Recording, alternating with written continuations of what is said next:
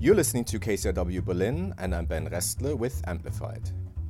With much of Europe and the rest of the world on coronavirus lockdown, we've all seen people turning to music to help them get through these tough times. But why exactly is that?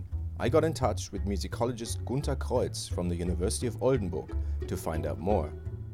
There's always a certain aesthetic response or need for aesthetic responses to crises. In war times, people listen to radio, and I think that it's very natural when you have the more bad news you have around you, the stronger is also the need to get away with thoughts and minds and hearts from the surrounding chaos.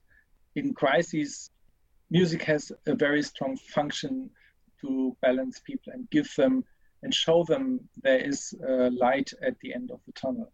You've written a book about singing together and the mental health benefits of that. Could you quickly tell us what it's about and whether you think how that might apply to our present corona lockdown situation? How could that maybe help to sing together in these times?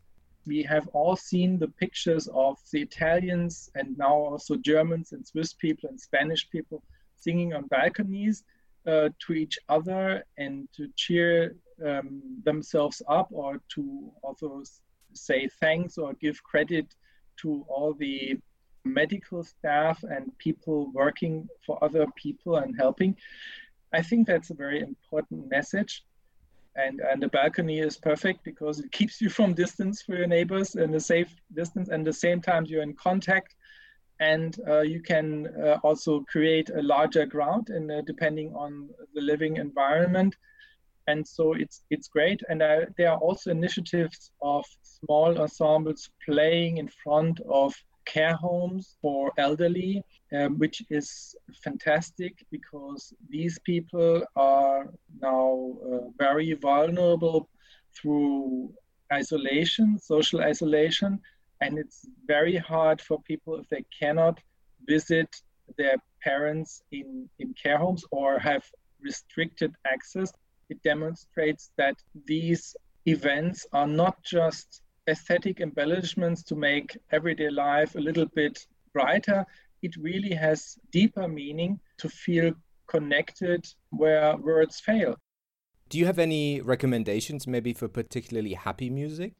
What I discovered is if people use streaming services, they can explore some of the music of the past. I recently rediscovered some Beatles songs that I've heard 40 years ago, and they still sound fresh. And I think what people have heard when in their 20s or when they're teenagers, with fresh ears even later in life, I think that can be quite rewarding, and the streaming service gives good opportunity to explore some of these past music that of a personal history. So maybe reconnecting to former times and kind of reliving maybe that feeling of whatever it was to be like 20 or 25 or Yeah, it's part of our lives. We have an autobiography, and I think there are hopefully many good memories associated with music. And to relive that can be very helpful these days. That was musicologist Gunter Kreutz from the University of Oldenburg on how music can help us lift our spirits. For KCRW Berlin, I'm Ben Restler. When I wake up in the morning, love,